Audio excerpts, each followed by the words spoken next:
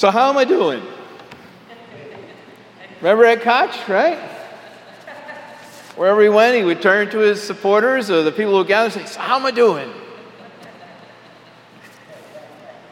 To understand Jesus' question to his disciples, perhaps not so different from who do people say I am in our colloquial version of it 2,000 years later, how am I doing? We need to take a closer look at Matthew for a minute or two. To glimpse what was going on, we have to enter into the mind of the author as best we can. And in this pursuit, we also remind ourselves that the writers of the Gospels, once again, they were not historians. However, they were greatly affected by the history of their time, and that's a difference. And it was those conditions of the times in which they lived that created the conditions under which they framed their message so that others could understand what they were saying. That's why they spoke in the language of the day, so others could understand what they were saying. And the language of their day, guess what? Is not exactly the language of our day. So we have to dig.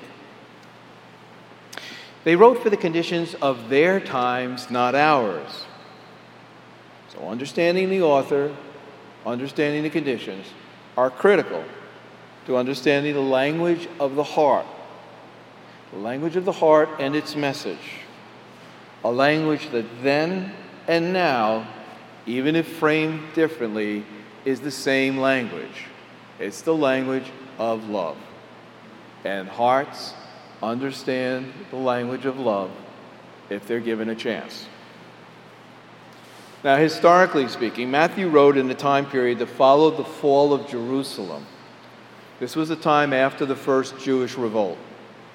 It is an historic event that those who track such things say the fall of the temple, which marked the end of the revolt in Common Era 70, in the year 70, took place on August 29th in the year 70. How's that?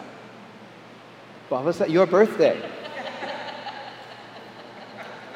I think we should raise the temple for Carrie's birthday. It was. That will be quite a time, and it was quite a time back then, too. I mean, the Romans had just been fought back by the Jews. The Jews had pushed them back. They had taken over Jerusalem. They had their independence, and they had their power. But then along came the Roman pushback and the fall of Jerusalem. And 3 years later, in the Common Era, in the year 73, Masada would fall as well. The warring, the suffering, the destruction following Jerusalem's brief period of independence and power would still be fresh in the minds of all of the people who were listening to Matthew. They were living through this. It was a compressed time period, for sure. Jesus had been crucified somewhere around 30, 33, 32. The rise of Jewish independence and power happened shortly thereafter. And then the loss of that position followed. And then the punctuation of that loss with the destruction of the temple and the fall of Masada. People of the time would have had a knowledge of all of these things. And it was a time of undeniable chaos, contradictions, changes. It must have been pretty disorienting to be a Jew living in this period of time, trying to understand what in God's name was happening. And it is within that time and within that feeling of the people that Matthew wrote. Now, the Gospel of Matthew, we've spoken about this, is most concerned with where the followers of Jesus would find their place within Judaism. He wasn't saying, no more Judaism, no more Jewish faith. He wasn't saying, you're now Christians. In fact, the word Christians wouldn't even be used for another 50 years. Sometime around the year 125 in Antioch by Paul. This was the Jewish community that was still trying to find its place. And it was split. There were many variations. One of them was the group that wanted to follow the basic literal sense of what the traditions were, the Torah was, and they didn't quite see Jesus as this Messiah that everybody was talking about. And then here was Matthew, this Greek Jew Matthew, writing along with the rest of the New Testament for the most part in Greek, and taking people down the path to Jesus being the answer as the Messiah in these times of confusion and distress, with the influence of the Greek and the Hellenic period as well. So there was a conflict going on even within the Jewish community about who to follow, how to follow, where to go. But in writing his gospel, Matthew was trying to tell a story. He was trying to weave together the Jewish identity, the place of Jesus within that identity, and he traced Jesus not just back to David, but all the way back to Abraham. If you remember, Matthew's gospel starts with, what does Matthew's gospel start with? The long linealogy of Jesus going all the way back to Abraham. It's the only gospel that starts that way. He is trying to position Jesus squarely for the Jews in the heart of their tradition as the Messiah upon whom they can rely and with whom they can face the challenges of the time.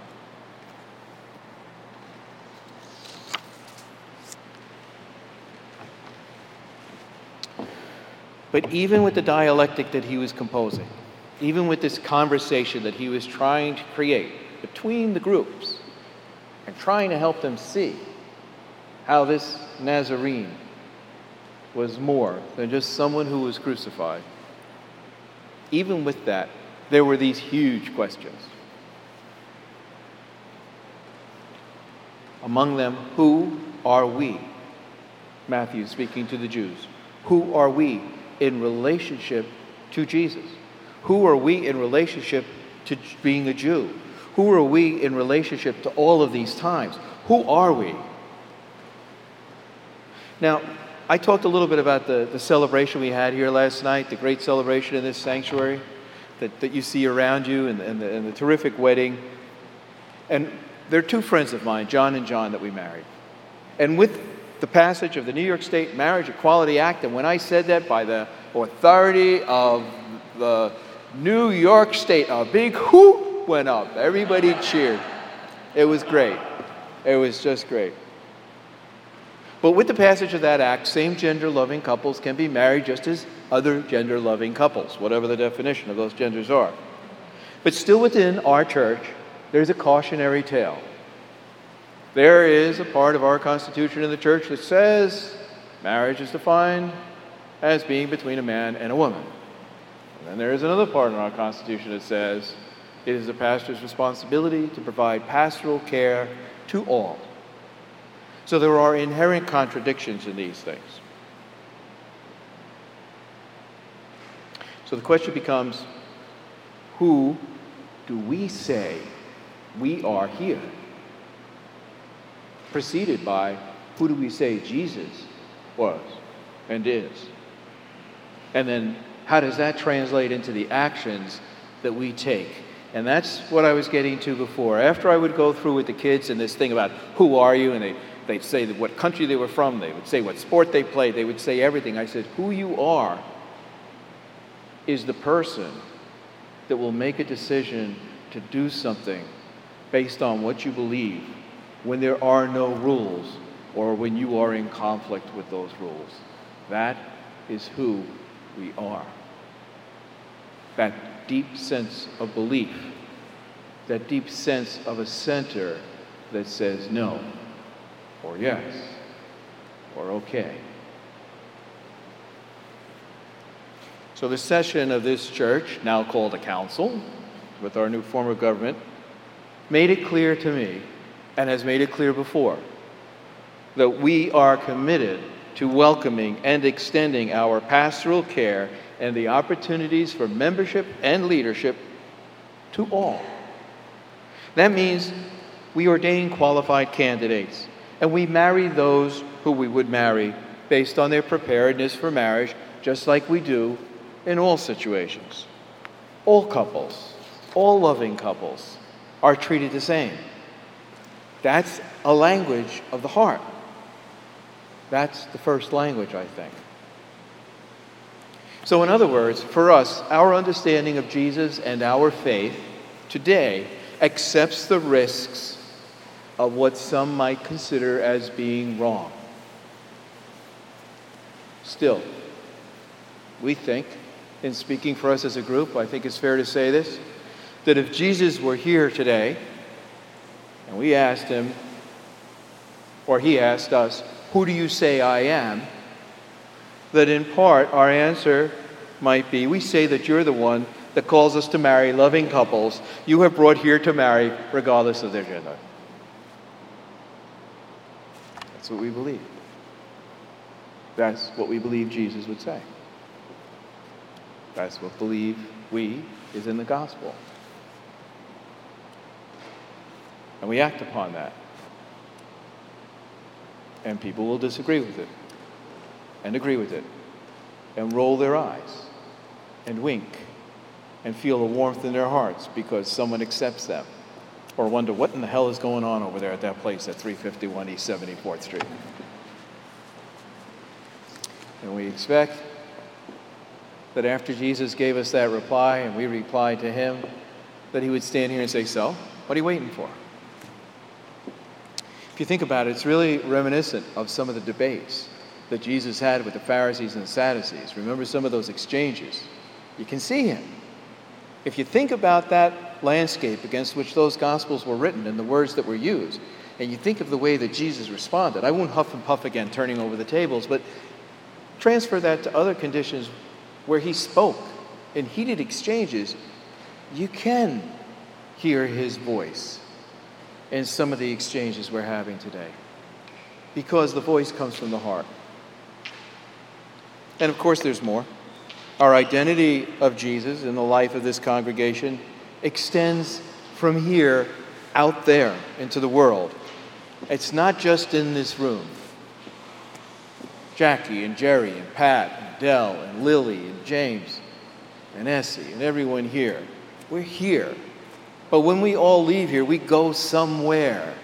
And what we come here for, hopefully, is some connection to the things we talk about, to the kindness, the presence, the love, the strength, the courage, the faith we find in one another, the exchange that we rely upon one another for help when we're going through things or offering help to others. And then we take that from here, a place we know is safe sanctuary, where we join at the same table. We try to get to know people. There's a good chance none of us would ordinarily mix if we were walking down the street. I don't know. Maybe some of us would, maybe some of us wouldn't. It doesn't matter. At this table we sit. And out of that we gain something. And by doing this in worship, we gain encouragement to continue in our faith, to take the risks, to ask the question, who are we in relation to God of our understanding, and how do we practice that?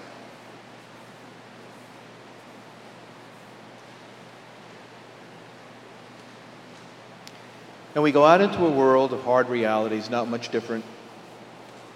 Well, a little bit different, but maybe not, compared to the times in Jerusalem that I started talking about in the beginning.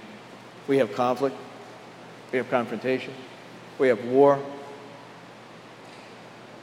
We're in a world filled with upheaval.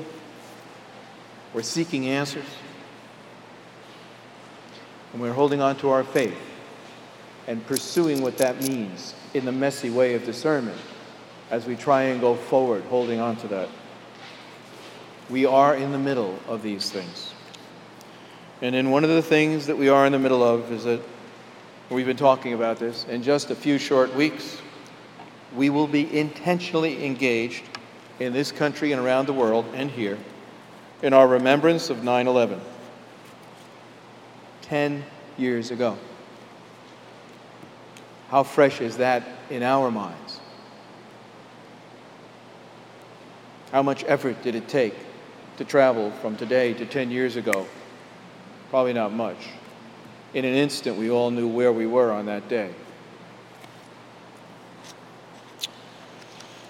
How much havoc, confusion, as that attack caused on our soil, the destruction of the towers, its repercussions around the world, enormous. And we are living in the shadow of that attack on our soil. It is not over. It has never been over. We've been distracted from it, and that's good. My mom watched on TV. I called home that weekend. She could not tear herself away from the TV, watching the towers go down over and over and over. I said, Mom, shut off the TV. You don't need to see it 100 times. Once is enough. Twice if you have to. But you have to move on. And we have. But it's never been over. So who has Jesus become for us in this time as a result of this act of violence?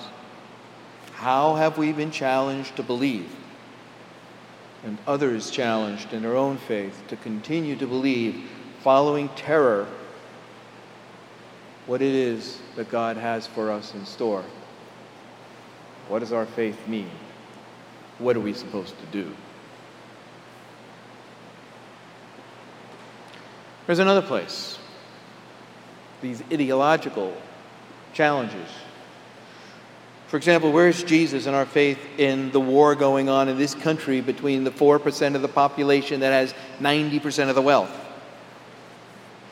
The middle class that is being squeezed, and the poor that seem invisible and are charged as being victimless. You're not a victim. By those hoping to crush the size of government and to crush or ignore anything that gets in their way of doing that. At the reception for my friends last night, the conversation at the table at which I sat ended up in a place with the question of, where would we like to see things 50 years from now? We were talking about how much has changed over time, and these topics were all there. And I clearly believe and think the vision is important, and it's a topic for another day, to have a vision, to have something you hold on to, and that leads you and guides you. But as part of the conversation, what emerged was clearly what we all know.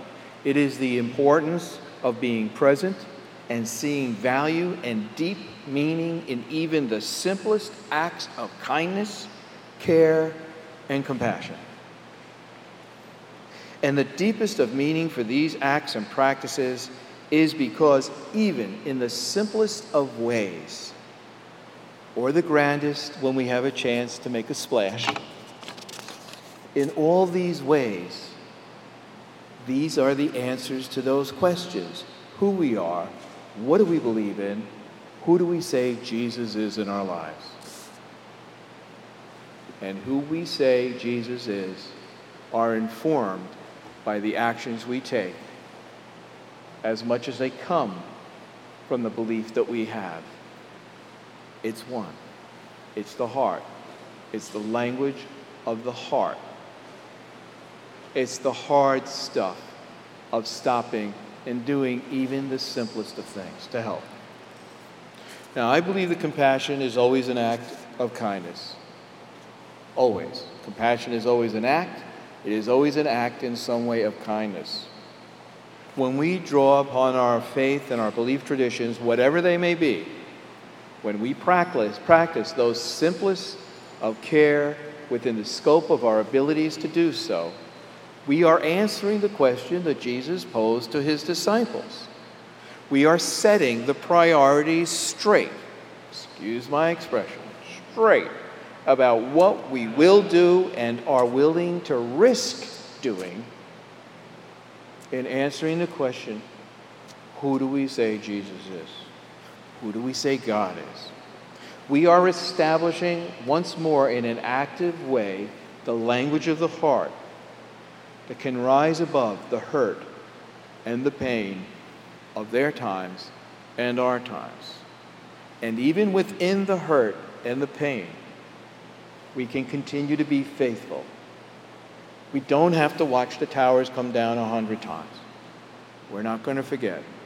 We can feel the hurt and the pain, and we can still move toward kindness caring, compassion toward others. When we know that, when we really get that when I open the door for Emmanuel,